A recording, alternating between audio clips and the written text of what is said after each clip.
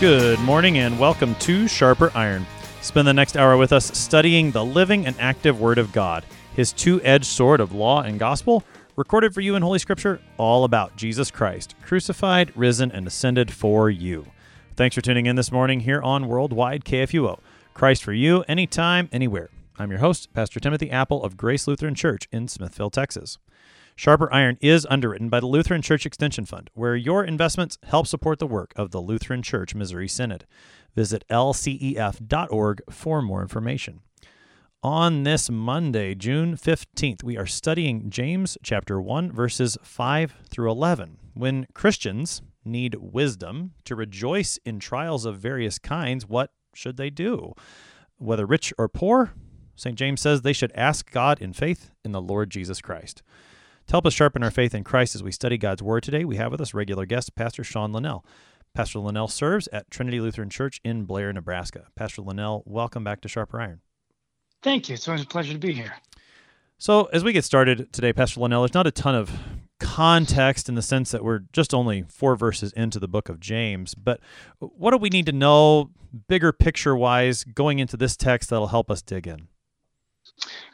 Well, we're doing this on Monday, so let's do just a little bit of refresher on James and the book of James and where it's come from and what it's doing that we heard or will hear on Friday. And if I say anything that contradicts Dr. Giese, just go with him. But so James is an epistle that is written between about 40 and 50 AD, right? And this epistle, this letter, is addressed to Jewish Christians, and it addresses how they should live amidst an unconverted people, an unconverted world, because the Jews to which he is writing are sort of scattered for various reasons. And we believe that the letter is somewhere between these dates because it's probably after the martyrdom of Stephen in about 35 AD when Paul starts his persecution, and Saul at that time, and gives them enough time to scatter out and to set down some roots in some places. But also probably before the Jerusalem Council in 52 AD, which dealt a lot with Jewish-Gentile relations. Now, this is an epistle. It's titled James, so James wrote it. But which James? Because there's a lot of Jameses if you don't know, right? There's James, the brother of John and the son of Zebedee. There's James, the son of Alphaeus. There's James the Just. There's James, the brother of Jesus. James the Lesser. There's Rick James. And, which one is the one writing? I don't know. And to make things more complicated, right? There's those that suppose that some of these Jameses are actually the same person. So like James, the son of Alphaeus, and James the Just. These are presented at least by some to be the same person, right? Because their deaths were so similar, at least as it's recorded by the historian Hippolytus. So again, which James is it? I don't know, but I'm looking forward to hearing what Dr. Giese says on Friday because he'll probably know. But I'm not sure if really it matters so much, at least to me. But that is one of the objections that Luther had to the letter. Because Luther didn't know either. Luther had a lot of objections to James, but that's one of the things that he had an objection to. Now, speaking of objections to the letter, the Epistle of James also kind of gets a lot of hate from Lutherans based on 2 things. And the first, I think, is that the Epistle of James is often misused by people and those especially who want to talk about a salvation on the basis of works. The famous phrase from the book of James is faith without works is dead. And it'll be very exciting to hear that section of Sharper Iron. But the second objection is that I think some Lutherans kind of think that the epistle actually says that, and it doesn't. Both of those objections, I think, should really kind of be cast aside, unless, of course, you're ready to set aside the majority of Scripture, because I'll tell you what, the majority of Scripture gets misused by people who want to, teach bad things. I don't think it's the right response to reject something just because it's often taught poorly. I think the right response is maybe to spend some time and teach it the right way. So let's do that today. Would you be kind enough? Could you read what we've got going on this morning? Yeah, let's do that. And just as a way of response, in terms of what you're saying there about the objections that Lutherans have for James, that was precisely the reasoning I had in reading it now. We just finished the book of Romans, which arguably you could say is Luther's favorite epistle. And I thought, well, let's try his perhaps least favorite epistle, or at least it comes off that way sometimes in his writings. I know he says different things at different times concerning the epistle. But in terms of the way Lutherans look at it, I think if you had to rank the epistles in the New Testament, Romans would be really high on most Lutherans' lists, and James would probably be really low on most Lutherans' lists. So let's read the two, one after the other, and let's see how God's Holy Scripture is in fact one, that there's not two doctrines there, but in fact one, united in Christ Jesus. So, yeah, I mean, that's exactly what we're going for. So let's go ahead and go into the text. James chapter 1, verses 5 through 11 this morning. If any of you lacks wisdom, let him ask God, who gives generously to all without reproach, and it will be given him. But let him ask in faith, with no doubting, for the one who doubts is like a wave of the sea that is driven and tossed by the wind. For that person must not suppose that he will receive anything from the Lord. He is a double-minded man, unstable in all his ways. Let the lowly brother boast in his exaltation, and the rich in his humiliation, because like a flower of the grass he will pass away. For the sun rises with its scorching heat and withers the grass, its flower falls and its beauty perishes. So also will the rich man fade away in the midst of his pursuits. That is the text we're going to look at today, James chapter 1, verses 5 through 11. Pastor Linnell, in preparation for this study on the book of James, I've read through the epistle itself just in one sitting a couple of times.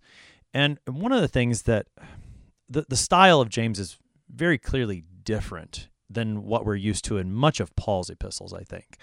And one of the things that at first glance might seem to be the case is that he seems to jump from one topic to another, and sometimes it's hard to tell what the connection is.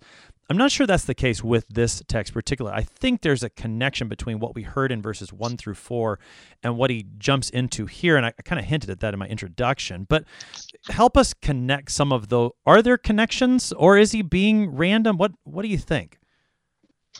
I really do think that there's a lot of really good connections. I think it starts to come out really well in verses 9 through 11, how he's starting to bring these things together.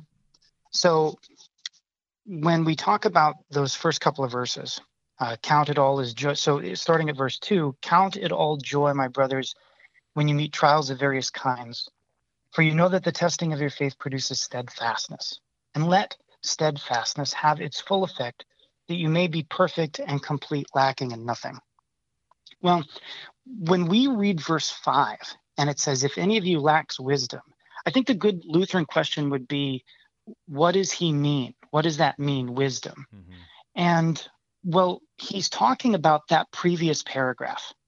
So do you have the ability to count it all joy when you meet trials of various kinds, and when your faith is tested, when you're suffering? Do you have the ability to look at those things going on in your life and count those as joy, to rejoice in all things? This is what James is referring to when he talks about wisdom. And so when he says that, right, he says, sorry, I got lost for a second. So he says, if you lack wisdom, then let him ask God. Well, I at first might, find that to be slightly offensive, especially if you're connecting the two. Because if you're looking at somebody and you're saying, oh man, your life, it's really hard right now and you're really suffering and you've got a lot of trials going on, and the fact that you can't rejoice in those shows that you lack wisdom and maturity. And then you're like, wait a second, what? I'm sorry, I'm suffering, and your response is basically to say, yeah, it's because you lack wisdom. That I think that's a lot of times kind of the way that it would come across, and it would be it would be offensive. I mean, why should I be considered lacking in spiritual wisdom and maturity just because I'm suffering and my continued suffering assaults my faith? So yeah, I too would be offended, and I've been offended by teachings that I've heard that are very much like that, because this happens a lot. So somebody will really be suffering; they'll be having a hard time, and then somebody will look at them and be like, "You just gotta have faith, man."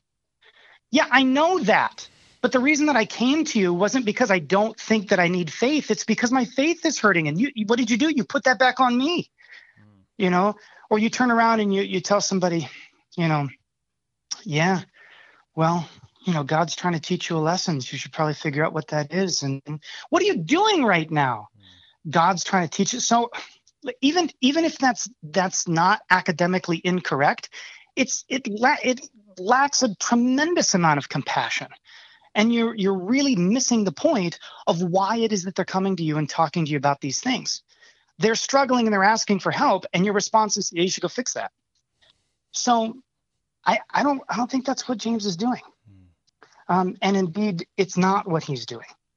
James doesn't direct you back to yourself and back to your faith as if faith was something generated by you, or as if you could just figure it out, then all of a sudden your sufferings are going to go away.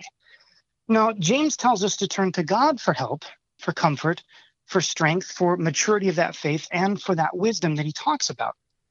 So he says, if any of you lacks wisdom, let him ask God, who gives generously to all without reproach. So not only does James direct us back to God and not back to ourselves, but he also says that God gives generously and without reproach. Without reproach. What sense would it make for James to tell you that God doesn't rebuke you if you pray to him when you're struggling in the faith, only to be rebuking you himself for not having wisdom or for struggling in the faith? And so I think it's really important that when we read through these things, we really try to not stop at sort of the end of one phrase, but really try to see what James is talking about in all of it. And so again, kind of to recap, James, as he starts off, he says, there's really terrible things that are going to come along and really terrible things that are going to happen. But you can rejoice in all of those things. You should be able to rejoice in all of those things. And I'll tell you why in a minute. But if you're really struggling to rejoice in all of those things, if you're really struggling to see God's love and comfort and to have that sort of spiritual wisdom to discern these terrible things in the world, then fear not, for the Lord does not rebuke you, but pray to him that he may increase your faith, that he may grow that wisdom within you. And the Lord, he's not going to rebuke you for it. He's going to love you, and he's going to give to you as a dear father might. And I think that's because James gets presented a lot of times as a very law-heavy epistle, but that's not what he starts out with, if, of course, you have the wisdom to see it. I think that's a very helpful foundation to lay, that James is not here saying in the midst of trials that you don't understand and you're not finding joy there. He's not saying believe harder, and he's not saying pray harder, because I think as the text continues, that's another temptation, well, both of those temptations, that if I'm lacking this wisdom, okay, ask God, great, I'll do that, but what if I don't get it, right? Let him ask in faith with no doubting, for the one who doubts is like a wave of the sea that is driven and tossed by the wind. I mean, even as the text continues, if we don't have the foundation that you just laid for us, Pastor Linnell, that this is not James putting us back into ourselves, relying on ourselves, on our trust, on anything that's in us. If we don't have that foundation, I think the text is only going to drive us farther down that path of despair that you were describing. If I'm not getting this wisdom, well, then there must be something wrong with me. Again, I don't think that's what James is doing as the text moves on, and that's why we need that foundation you laid for us. Right, and I think there's always sort of pitfalls for us to fall back into that, because it is our default position is to make it all about us. And again, not even that so much as so much in rebuke, especially at this point in time, but as in why are you doing this to yourself? But I think that as you move into verses 6-8, it gets to be more difficult, and I think for a really simple and kind of silly reason. So again, in verses 6-8, which you already read, it says, well, let him ask in faith with no doubting. For the one who doubts is like a wave of the sea that is driven and tossed by the wind. For that person must not suppose that he will receive anything from the Lord. He's double-minded and unstable in his ways. Well, if verse 5 wasn't a rebuke, how can you not read 6-8 as a rebuke? I mean, he just told you to pray for wisdom, but don't doubt, because if you doubt, then you're not going to get it, right? I mean, that's actually literally what the text says, except I'm not sure that that's true. I think that this is a misunderstanding. Because again, it would be insanely inconsistent for James to tell you to pray for wisdom from a God who doesn't rebuke you, and to have that whole wisdom sound a lot like faith, and then tell you that unless you have perfect undoubting faith, you can't pray for perfect undoubting faith. I think the misunderstanding comes from the word that we have translated here as doubt, because that word is diakrinomenos. And it comes from the word diakrino, right? And it does mean to doubt. It does. But it also means to separate one's self, to have a hostile spirit, to fight with, and to make yourself an enemy of something. And you know which other epistle, which other book of the Bible uses this word with that meaning? Jude. You know who Jude is? Jude's the brother of James. And now, does that prove anything? No, but I think it's pretty reasonable to make the assumption that they might use the word in a similar way. And not only that, but I mean, later in James 2:4, the word is used when describing the mistreatment of other people. So in James 2, verse 4, have you not then made distinctions among yourselves and become judges with evil thoughts? He's using that same word in that phrase. Right? And that is the setting up of one against the other with evil thoughts, making yourselves enemies of each other. And so when you read this passage here in 6-8, if you're reading it as in, you got to pray for wisdom, but don't you dare doubt when you pray, because if there's even a little bit of doubt, then God's not going to answer you. But that's ridiculous. That's silly, right? But if you read this as pray for wisdom, but when you pray for wisdom, don't pray to God like he's your enemy, because he's not. And if you make yourself an enemy of God, if you're turning around and just yelling at him, blaming him for all of these things, you're not going to get wisdom, because you're not really asking for wisdom. You're just looking to blame him.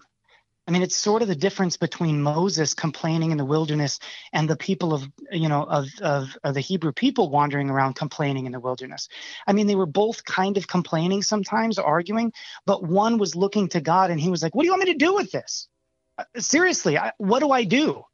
And the other people were like, you're terrible. You're a terrible God. We're going to go back to Egypt. They had cucumbers, right?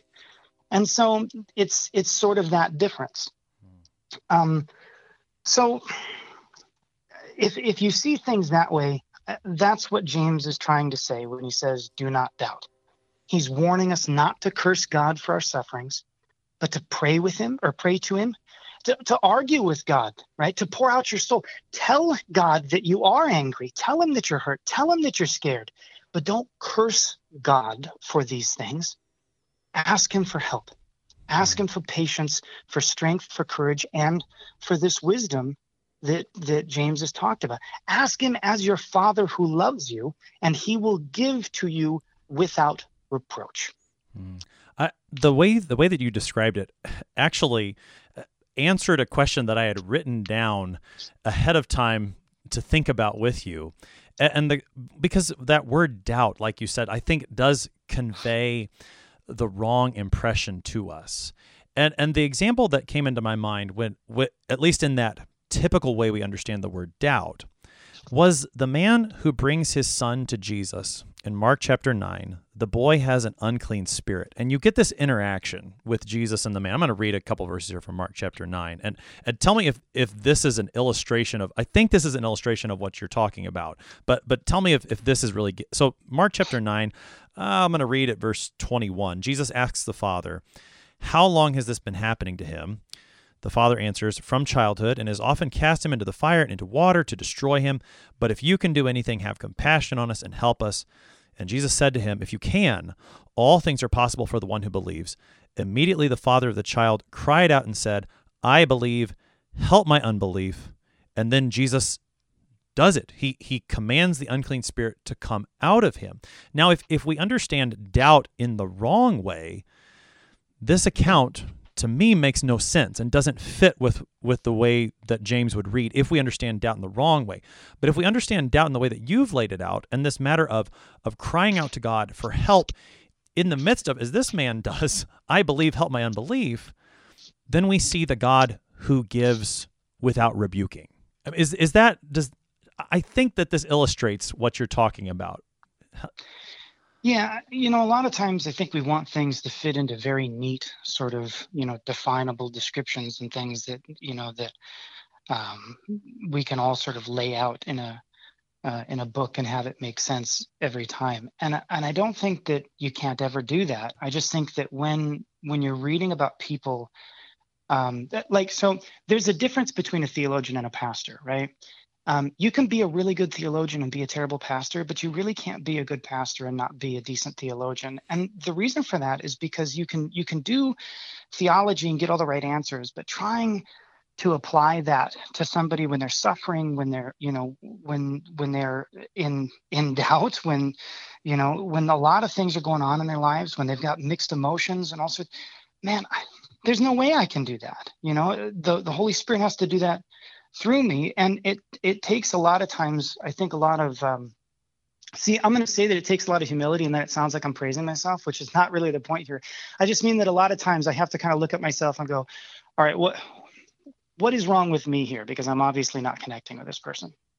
And I think that you can read this in a lot of examples in the scripture. And I think that the one that you talked about with the man and his boy, I think really kind of a heartbreaking tale if you take it seriously, and especially if you're a parent. You look at this guy and he could approach Jesus and be saying this in one of two ways, but the outcome is both the same, right? He could be looking at Jesus and just sort of desperately not really knowing what he's saying, be like, if you can do anything, please do something, and just not kind of realizing who he's talking to. Or he could actually start to be a little snippy with Jesus, right? But your disciples couldn't do anything. If you're this great guy, why don't you do something? Help me. And then Jesus is like, I want you to consider for just a minute that you're getting mad at me. And, maybe you should approach me in faith and love, because I'm not your enemy here. And the guy's like, I know that. I know. Help me.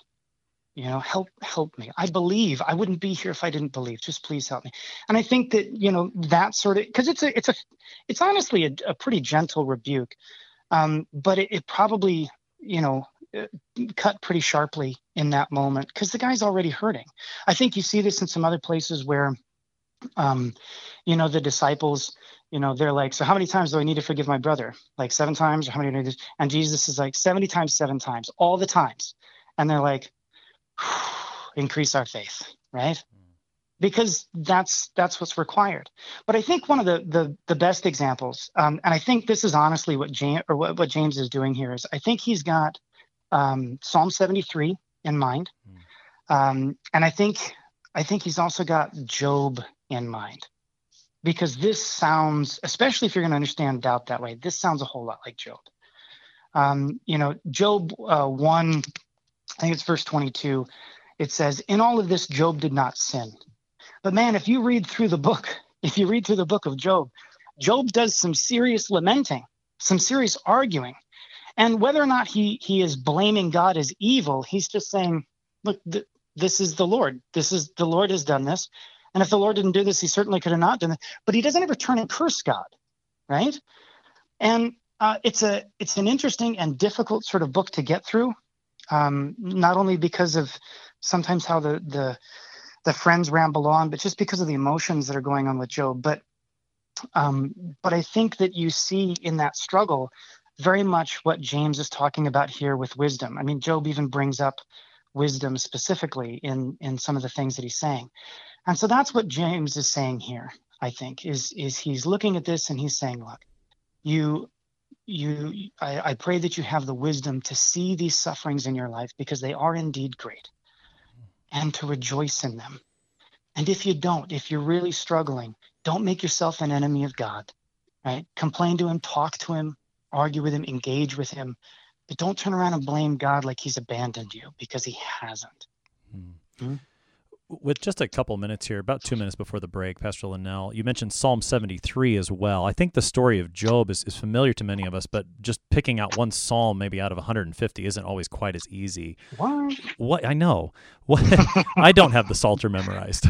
What is it in Psalm 23 that James is picking up here? All right, so Psalm 73, and I think that it will become perhaps even a little bit more apparent as we read the next couple of verses. But as you take a look at sort of your sufferings, and perhaps sometimes we consider our sufferings not looking at God, but looking at our neighbor and comparing ourselves to them. And then so as you're looking at Psalm 73, the psalmist, he says, "I was envious of the arrogant when I saw the prosperity of the wicked, for they have no pangs until death. Their bodies are fat and sleek. They're not in trouble as others are. They're not stricken like the rest of mankind, and therefore pride is their necklace. Violence covers them as a garment. Their eyes swell out of their fatness. Their hearts overflow with follies. They scoff and speak with malice. Loftily they threaten oppression. They set their mouths against the heavens, and their tongues struck through the earth, and therefore the people turn back to them and find no fault in them. And they say, how can God know? Is there knowledge in the Most High? Behold, these are wicked, always at ease. They increase in their riches. All in vain have I kept my heart clean and washed my hands in innocence." And so as you read sort of through, the psalmist is getting more and more angry as he looks around at how the wicked prosper and how he suffers, right? But then he gets to verse 16 and he says, "But when I thought how to understand this, it seemed to me a wearisome task until I went to the sanctuary of God, and then I discerned your end. Truly, you set them in slippery places. You make them fall to ruin. How they are destroyed in a moment, swept away utterly by terrors, and like a dream when one awakes, O Lord. When you rouse yourself, you despise them as phantoms. When my soul was embittered, when I was pricked in my heart, I was brutish and ignorant. I was like a beast towards you. Nevertheless, I am continually with you. You hold my right hand. You guide me with your counsel, and afterward you will receive me to glory. Whom have I in heaven but you? And there is nothing on earth that I desire beside you." And he continues in that vein. And this, I think, is what James is describing as wisdom in our sufferings. And it's not that the psalmist isn't angry. Of course he's angry. But he comes around to see that God is good in spite of all of these sufferings. And that is what James wishes for us. You're listening to Sharper Iron here on Worldwide KFUO, looking at James 1, verses 5 through 11. We're going to take a short break, but we'll be right back. Please stick around.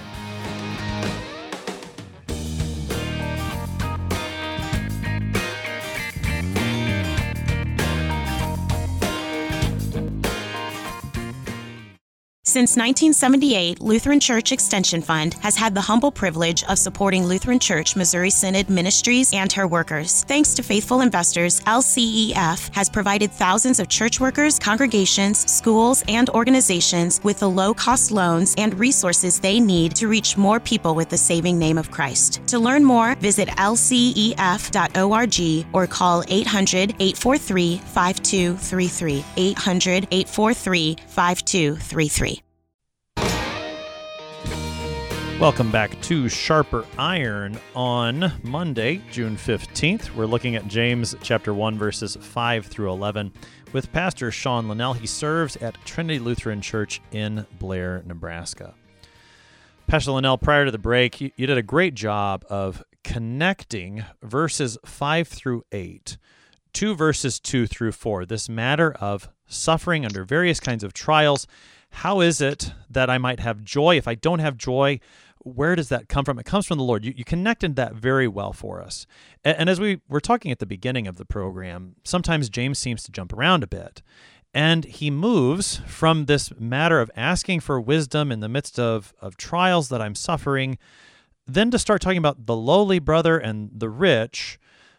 That's where maybe it starts to seem a bit disconnected. What's the move that James is making from verse 8 into verses 9 and following? I'm really glad you bring that up, because I think that a lot of times when we read in the scriptures, we think that maybe, he's got a laundry list of topics, and then, they just didn't have the space on the parchment to write bullet points or something. And I don't think that that's necessarily the case.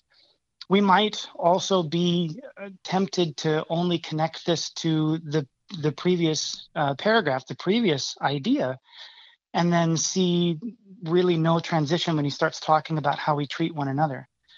But what he does here is he talks about the place or the condition, the status of two different types of people.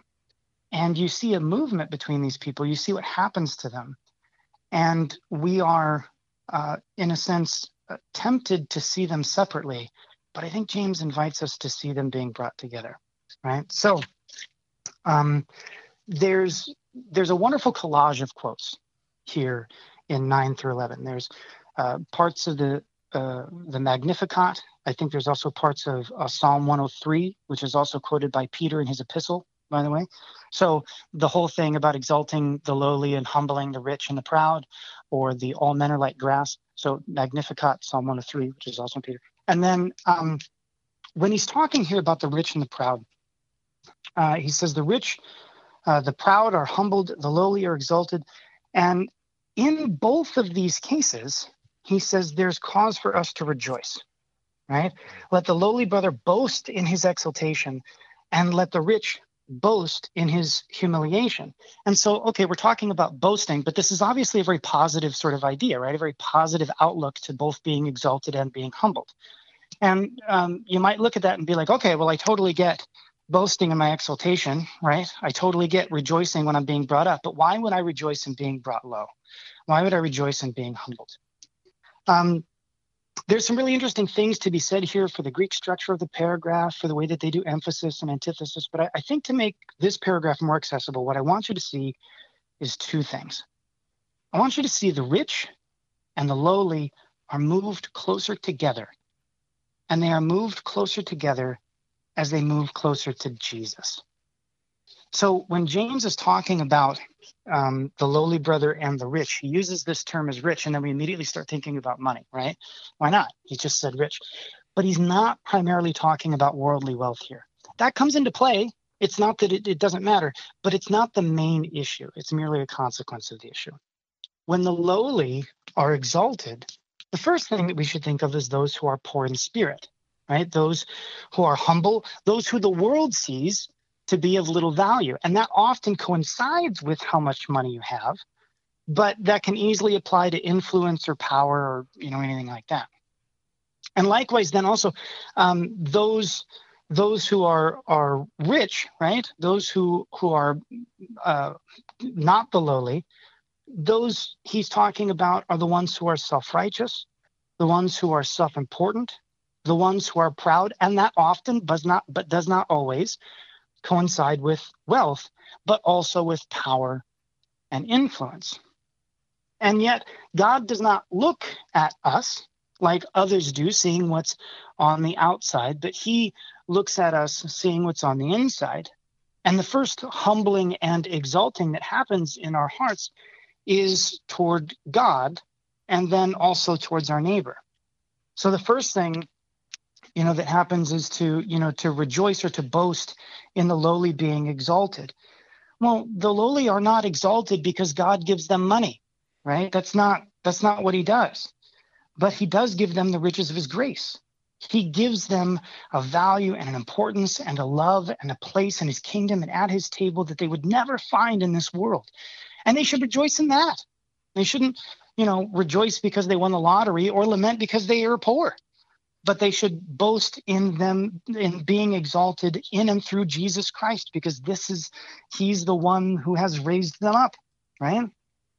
And then also for the one who is rich in this world, whether that be worldly wealth or whether that be prestige, power, and influence, or maybe even the way that you see yourself, boast in how the Lord brought you out of those things, because that too is a bondage. It's just a bondage that's a lot easier to deal with for your sinful nature. but it's still a bondage. And the Lord has brought you out of this too.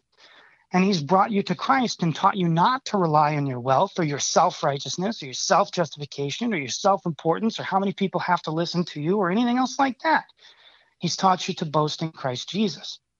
And so both of these people are moving closer to Jesus in this way that I'm reading this, right? But as they do so, they're also moving closer together. Because the one who was lowly and the one who was rich or the one who was exalted, in a worldly sense, were as far apart as could be. One looked at the other with such resentment and such hatred, kind of like we were talking about in Psalm 73, right? The psalmist sounded angry because there were unrighteous, wicked people who prospered in this world. And the person who was rich looked on the lowly with disdain if they ever even noticed them at all. But now we get to rejoice in each other. We get to boast in each other. The one who sees the rich and the proud, the one who was rich and the one who was proud gets to boast in their brother as they see this person sort of realize what's going on in their life. And not to say, hey, I told you so. Boy, I'm glad that guy got what was coming to him. No, but to see him turn to Jesus.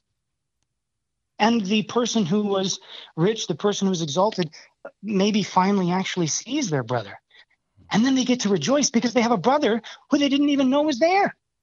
But now they are. And not only that, but the thing about it is, and the reason that he's not talking about strictly about worldly wealth is because those riches, those aren't necessarily bad.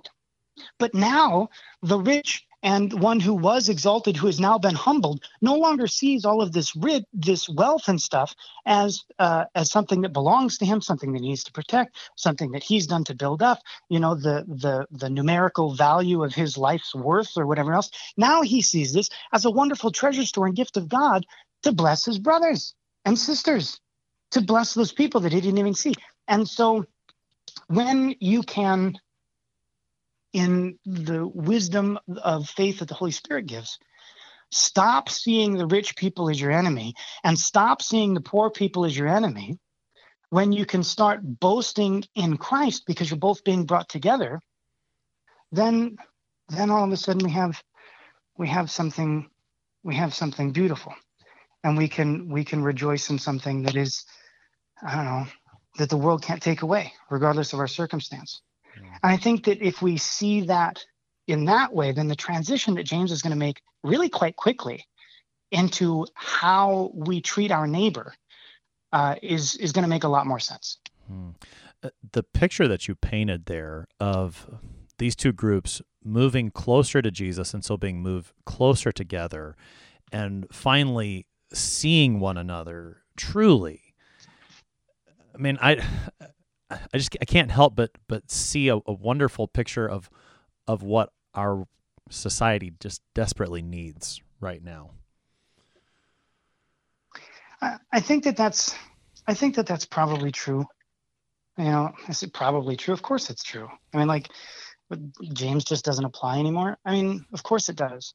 And I think this is where a lot of times, like we read, and the words they make, they're so easy to say, Oh, the idea, yeah, I love the idea. It's a great idea. But putting that into practice is hard. Yeah. And it's hard because, as James is going to point out, you're not only in a world that will not see it this way, but you also have a sinful nature that will not see it this way. And so when we talk about our society today and certain biases or different things, I think that, if we're gonna look at that, and we're gonna look at our biases and our prejudices and those sorts of things, and look at them and be offended that somebody would say that they exist, like really what you're being offended of is having somebody point out and say, no, your sinful nature didn't go away. I mean, for any religious body, like, we should be like the only ones who are like, oh, that makes sense. because did we expect that was going to go away? But on the other side, I think that sort of the pitfall we fall into is thinking that there's something we can do to make that go away. And then going out and trying all of these things to make our sinful nature go away, and then becoming so disappointed and frustrated when it doesn't that we give up. But we are going to live not just in the world, not just in our country, but also in the church. We're constantly going to live in a state of repentance. And that's not a state of repentance for one particular thing, but a state of repentance for who we are. And it's that sort of, humility that's really difficult to deal with. Because, as the joke goes, self-hating Lutherans or, whatever. But it is true. I mean, that is what Jesus talks about. But in the midst of those things, how can we still rejoice in our brothers and sisters? Because again, there's going to be things that all of us either do or think towards our neighbor, regardless of where we come from or our background, and all of those things are going to need to. That's never going to go away. That battle's not going to go away until Jesus comes back. But we still need to fight it, and I think that is. That's very much what James is going to be about. He's going to say, hey, if you really are brothers and sisters, then you should never stop trying to be brothers and sisters. And then, and that. So I don't know. I can ramble on forever, I guess, about that. But well, let's keep bringing it back to the text then. So you're going to need to keep working to live as brothers and sisters, as you said. Here he starts to lay that out with the lowly brother boasting in his exaltation. And I assume it doesn't use the word brother again, but the rich brother in his humiliation, so that these are assumed to be brother. That James is talking about brothers in Christ. He's not talking about a rich, or as you said, someone who's powerful in this world. He's not talking about someone whose riches have excluded him from the kingdom, but rather whose riches have been set aside. He's not putting his trust in those riches and is a part of the kingdom. Now, there's a couple of things I think we could talk about, Pastor Linnell. You mentioned a couple of different scripture passages that James is pulling off of, putting together here. We can look at those. And also then the image that he uses here. The image is, he talks about flowers of the grass just being scorched by the heat. And he compares that to the rich man fading away. He really focuses in on, after bringing up the lowly at the very beginning, he spends more time talking about what happens to the rich. You can pick up either one of those threads. Yeah, well, the things that happen to the rich, it depends on what you mean by, by glory and the things that, you work for. It's sort of a thing that we go back and forth with, but I think it's a distinction and a teaching that Lutherans know pretty well. There's a kingdom of the left, there's a kingdom of the right. Both of them are good, but only one of them is perfect. There's going to be a saint and a sinner. And a lot of times we take a look at those things that we've built up and we say, but these are good things. Why would I let them go? Right? First article gifts, right? Stuff that we've built up. Why would we let those things go? Well, yeah, I mean, it is a good first article gift, but you can't just say, okay, well, God gave me bread. I don't want to eat it because then it'll be gone. And that would be a stupid thing to do. You can't just sort of take a look and say that we should never try to, to improve upon things. But I think the struggle is going to be is that we spend our whole lives trying to improve upon things. And then at the end of it, like the preacher in Ecclesiastes says, it's all gone. So what do? Do you fall into despair because all of your glory, is like the flowers of the field and all men are like grass, and I'm going to, work hard my whole life, and then everything I work for is going to fall away, or a different generation is going to screw it up, or 100 other different things? No, because those things weren't about you. I mean, you did them, you worked hard, the Lord used them. I'm not saying that they weren't good things, but those things that you built up, those things that the Lord set you to, those things that we might call vocation, those things are there to glorify God and to serve your neighbor. And we are stewards of those things, not owners of those things. And I think that idea that everything I have should be for my neighbor's benefit, that I'm not an owner but a steward, clashes very hard with some of those things and values that perhaps I hold dear. And how do you uphold both of those things? How do you live in the world but not be of the world, and a whole bunch of other stuff?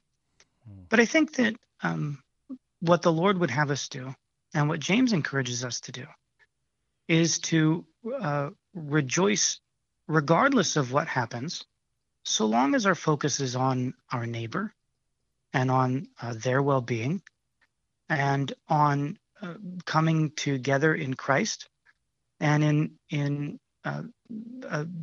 being brought to repentance and to his grace. Because not only is the Epistle of James designed to talk about how we should live towards our neighbor within the body of Christ, but how do we present ourselves in a world that doesn't know him? It's not like the ancient world didn't know who the Jews were, but they would still live in the world. And by the way, James is written to a primarily Jewish Christian community. So it's not like you'd wander around and people would be like, oh, who's this God that you're talking about? I've never heard of that, right? We've only had these pagan gods. Like, Jews have been around for a while. And so I think in a very similar way, if you wander around as a very faithful Christian and you try to talk about the Word of God in a faithful way and what it means and what it looks like to live in repentance and joy, even in the midst of sufferings and those sorts of things, like, it's not going to be that different than in the early church, except for, of course, us not being crucified in the streets by the emperor, thanks be to God.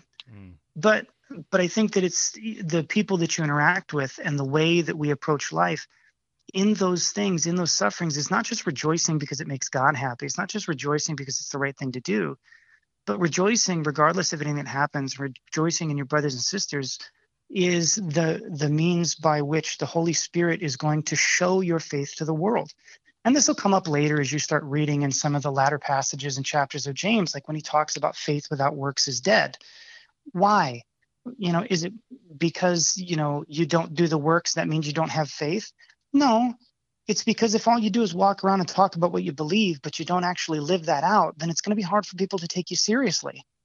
And that happens in lots of ways. It happens certainly in your confession with, whether or not you're going to church or stuff like that, or whether or not you're living in sin. But where it really shows?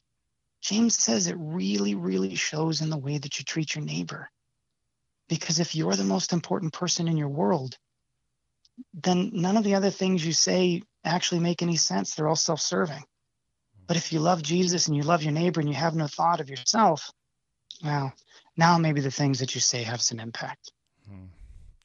So this matter of the lowly brother boasting in his exaltation, the rich boasting in his humiliation, they are drawn closer to Christ. They're drawn closer to each other.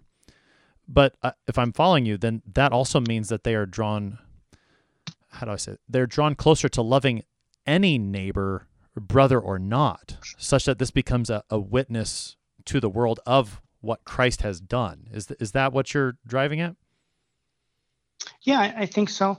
At the end of that passage, he does focus on the rich man a whole lot because it's, I think, a lot of times easier to become self-righteous when you're succeeding a lot, Yeah. But at the end of this thing, he says, and so also the rich man fade away in the midst of his pursuits. He says, he will for the sun rises in its scorching heat and withers the grass, its flowers fall and its beauty perishes, and so also will the rich man fade away in the midst of his pursuits. And one of the ways that you could read that is to take that previous passage, the sun rises and with its scorching heat it withers the grass and its flowers falls and its beauty perishes. That you could read that as describing the lowly man. That the world sees him as worthless and dirty and nothing beautiful, but God describes him in this really the beautiful and loving sort of way, and then describes this tragic event where he's just scorched by the heat of the sun and by the difficulties of this world. And I think a really good example of how that might be is you talk about Jonah, right?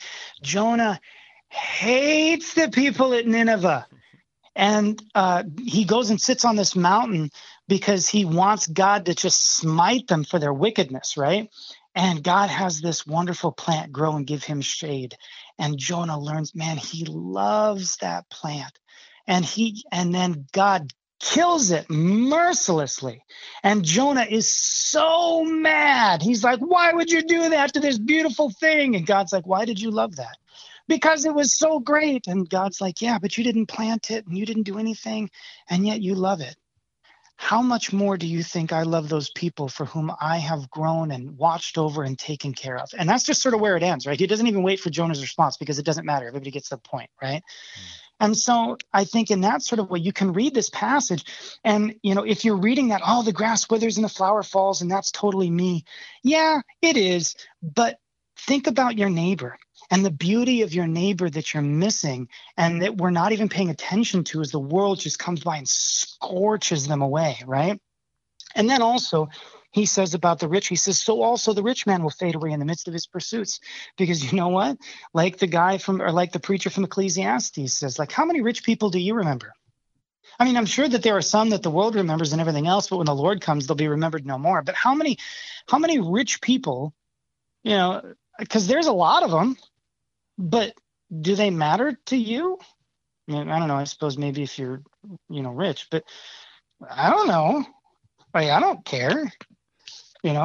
Some rich billionaire dies and I'm like, it's terribly tragic. I mean, I care, as a human being, but it's not like I care anymore because he was a billionaire. I mean, I wasn't in his will. Was I in his will? I don't think I was in his will, right? So, in the same sort of way, like all these things that you built up, those aren't going to matter. But you know what will? You know who's going to remember you? It's the people that you went out and you touched their lives, and you went out and you were selfless in the way that you loved them. The people who are going to remember you, that the impact that it's going to make, are the people that you shared Christ with, that through the Holy Spirit's work in your heart, you were able to maybe reach them with the word of God, and they came to believe Christ. Jesus says, store up not for yourselves treasures on earth where moth and rust destroy, but store up for yourselves treasures in heaven. And everybody goes, yeah, that's right. I need to believe in Jesus so I can go to heaven with streets of gold, and I can have a house up in the hills, wherever Elvis is singing up over the mountains and on an old rugged cross. No, he's talking about your neighbor. He's talking about the people that you live with. Invest yourself in them. Jesus says, don't cast your pearls before swine. And everybody's like, that's right. You shouldn't rebuke a fool. You should just, if people don't want to hear about, no. He's saying, don't throw your neighbor under the bus. They just didn't have buses back then. So don't throw your pearls before swine. Your neighbor is the pearl. So I think a lot of times, and Jesus does this the whole time. Every time Jesus is preaching in the Sermon on the Mount, he's talking to people, do you think that Jesus came down from heaven incarnate by the Holy Spirit of the Virgin Mary to tell people that divorce was bad? Like they didn't know? No. What he's saying is that maybe instead of thinking about when it's okay to divorce somebody and when it's not okay to divorce somebody, you should think a little bit more about the relationship that's being destroyed. And sometimes there is no good option. But there should never be a time when we rejoice about this. And you guys are rejoicing because you're keeping the law and you're using this as an opportunity to show God how awesome you are when all you did was throw your neighbor out on the street. And so when Jesus presents the law, he's not there to be a new Moses. He's just saying, look, this was never here for you to exalt yourself. This was here for you to exalt your neighbor. This was here as a curb to keep you from hurting your neighbor. And I really think that's all James is doing here. He's saying, look, you're Christians. Did you pay any attention to what Jesus said in the Sermon on the Mount? You have all of these things. Blessed are the poor in spirit. Blessed are all of these terrible things. Blessed are you when all these terrible things happen to you. And then here is the way that you treat your neighbor. And so in a certain respect, if you read through the Epistle of James, it's really just kind of a rehash of the Sermon on the Mount. It's just in a very James sort of way. Great stuff there, Pastor Linnell, to keep our focus loving the neighbor, which is what James is doing. And that only happens, as you said, when both neighbors are drawn closer to Jesus. Only then will they be drawn closer to each other. Pastor Sean Linnell is the pastor at Trinity Lutheran Church in Blair, Nebraska, helping us this morning with James chapter 1, verses 5 through 11. Pastor Linnell, thanks for joining us today. Thank you. Drawn closer to Jesus, the lowly brother in his exaltation, the rich brother in his humiliation, both drawn closer to Jesus, and so drawn closer to each other to love one another, not to focus on the self, but to focus on the neighbor, the need of the neighbor, so that everything that we have, everything that we steward, is used for their good. I am your host here on Sharper Iron, Pastor Timothy Apple of Grace Lutheran Church in Smithville, Texas. Thanks for spending the morning with us. Talk to you again tomorrow.